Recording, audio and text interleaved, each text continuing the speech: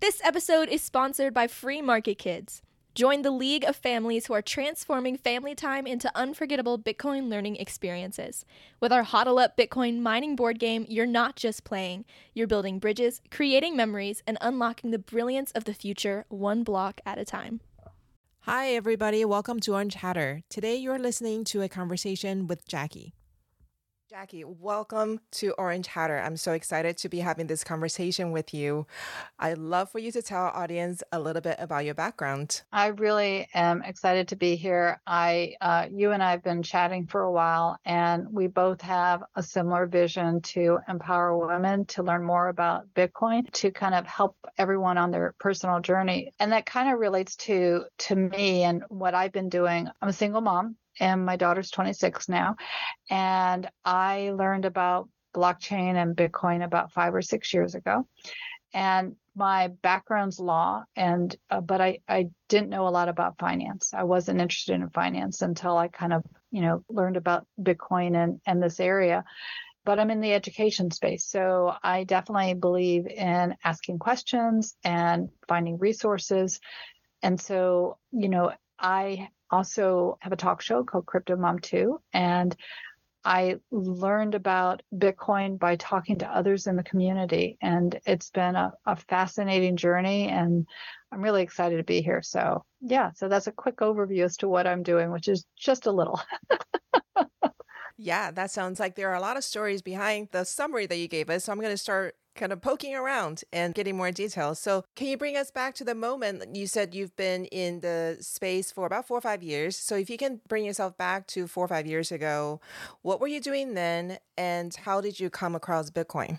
I was basically searching for more information about what cryptocurrency meant. And I met a woman overseas in Scotland, and she helped me open up my first wallet. I needed help, even though I'm highly educated. I still needed a mentor, but it wasn't as difficult as I thought, and it was nice to have a guiding hand. And I think that that's one of the things that I've learned about people in the Bitcoin community is everyone is open to helping each other. So that's been really nice. I had heard about Bitcoin for a while, but I had not thought about it.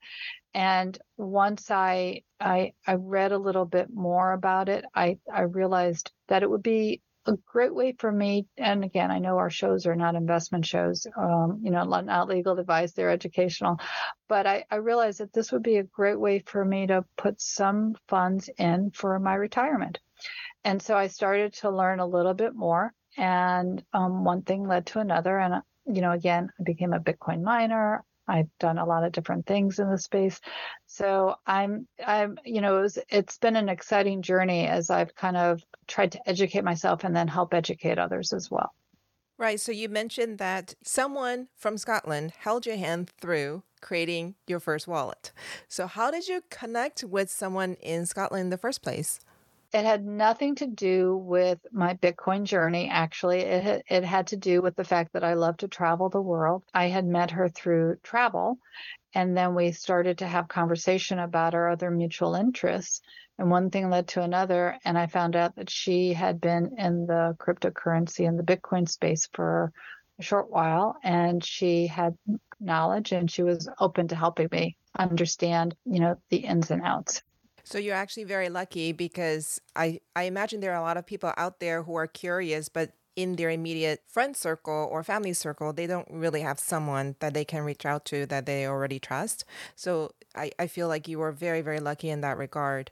5 or 6 years ago is different than how it is now.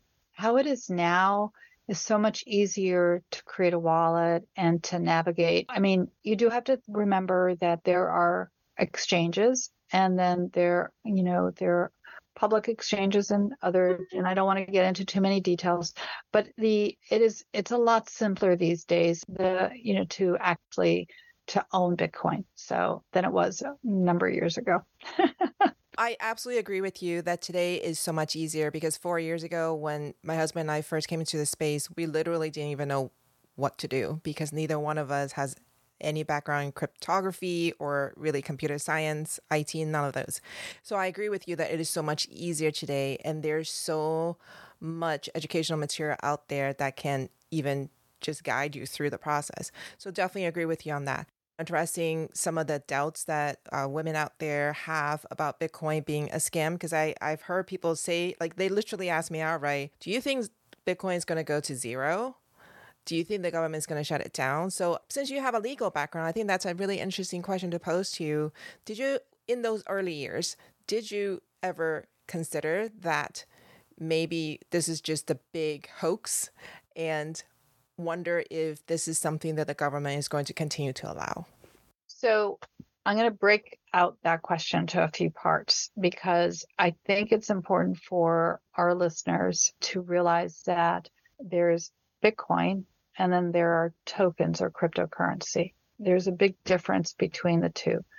Bitcoin is one of the original blockchains, the original coin, and blockchain is just a fancy term for the platform on which it's built, created. Cryptocurrency is also built on blockchain, but it's not built on the Bitcoin blockchain. So if someone's listening, if they're hearing about other tokens or cryptocurrencies, those are created by companies, unlike Bitcoin, which is not created by a company. So as I learn more, I realize that Bitcoin is independent. It's really person to person. While with some of these other cryptocurrencies, that's where the problems come sometimes in not knowing if there's enough, I'll use a financial word, liquidity behind it, and so that's where the challenges come. So as I was learning more, I realized Bitcoin is not a scam. It's legit. Again, this personal opinion, but again, from everything, it is because, and I'm a Bitcoin miner, so I started to understand that means that there's a computer, a rig, which actually creates the coin by solving a mathematical problem, and then the miners get rewards and they earn from the solving. It's no different than MasterCard and Visa do. They get financial fees for all the transactions that we do. But these rigs, these nodes that are all around the world, they cannot be shut down. So Bitcoin is not going to not be around. The challenge is that sometimes there might be countries that say, okay, it's illegal for you to buy Bitcoin or to access, but that's different than Bitcoin disappearing. Bitcoin is not going to disappear. And Bitcoin is being used in many countries right now as part of their ecosystem. And so because of the fact that and it was way back when you could buy a pizza with Bitcoin too. Now, here in the States, and actually major companies are integrating the use of Bitcoin into their ecosystem. So I think for individuals that are listening, it's really important to understand the difference between Bitcoin and the other tokens that exist. So you have to do your research for sure. But in terms of Bitcoin being a scam, it's not. And personal opinion, it's going to be around for a while. And it's being used, as I said, by various countries like El Salvador and other countries. And so it has many properties. So that's why people are looking at it, trying to figure it out, because in some ways it's like real estate. It appreciates in value. So you can buy it at one value, and it can go up or it could go down. No different. In terms of it going away, no. The only challenge that we have as consumers of this is that we purchase this digital asset, this Bitcoin, and it goes into our wallet. So we have a responsibility to make sure that we keep our wallet safe, because if we don't keep our wallet safe, then it's not like we go into a bank and say, okay, I misplaced my, information. Can you get it for me? This is really, really important as holders of Bitcoin that we keep this information safe. And I can go down a different path if you want me to keep going, because one of the areas, as for a lawyer on wearing my law hat and being a mom, I think it's really important that every family who makes an investment in digital assets like Bitcoin have a will.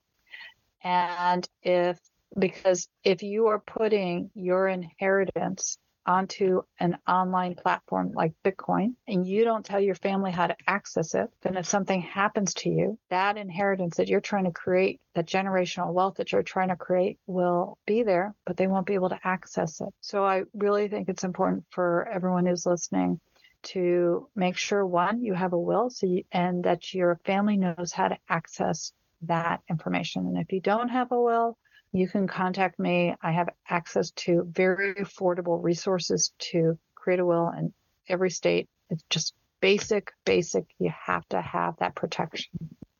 I think that's so true. That's definitely some of the concerns that I've heard as Scott and I traveled around the country to even different Bitcoin meetups. People would come up to us and say, I'm the only Bitcoiner in my family. My spouse is not on board. My kids don't know what I'm doing. And I'm afraid that if something happens to me, nobody would know what to do with my assets. Exactly. Thanks for joining us today and learning with us today. If the discussion with our guest resonated with you and you would like to dive deeper into the world of Bitcoin, don't miss out on joining the Orange Hatter Women's Reading Club. The meetup link is in the show notes. Also, if there are women in your life whom you think would both enjoy and benefit from learning more about Bitcoin, please share Orange Hatter with them. Until next time, bye!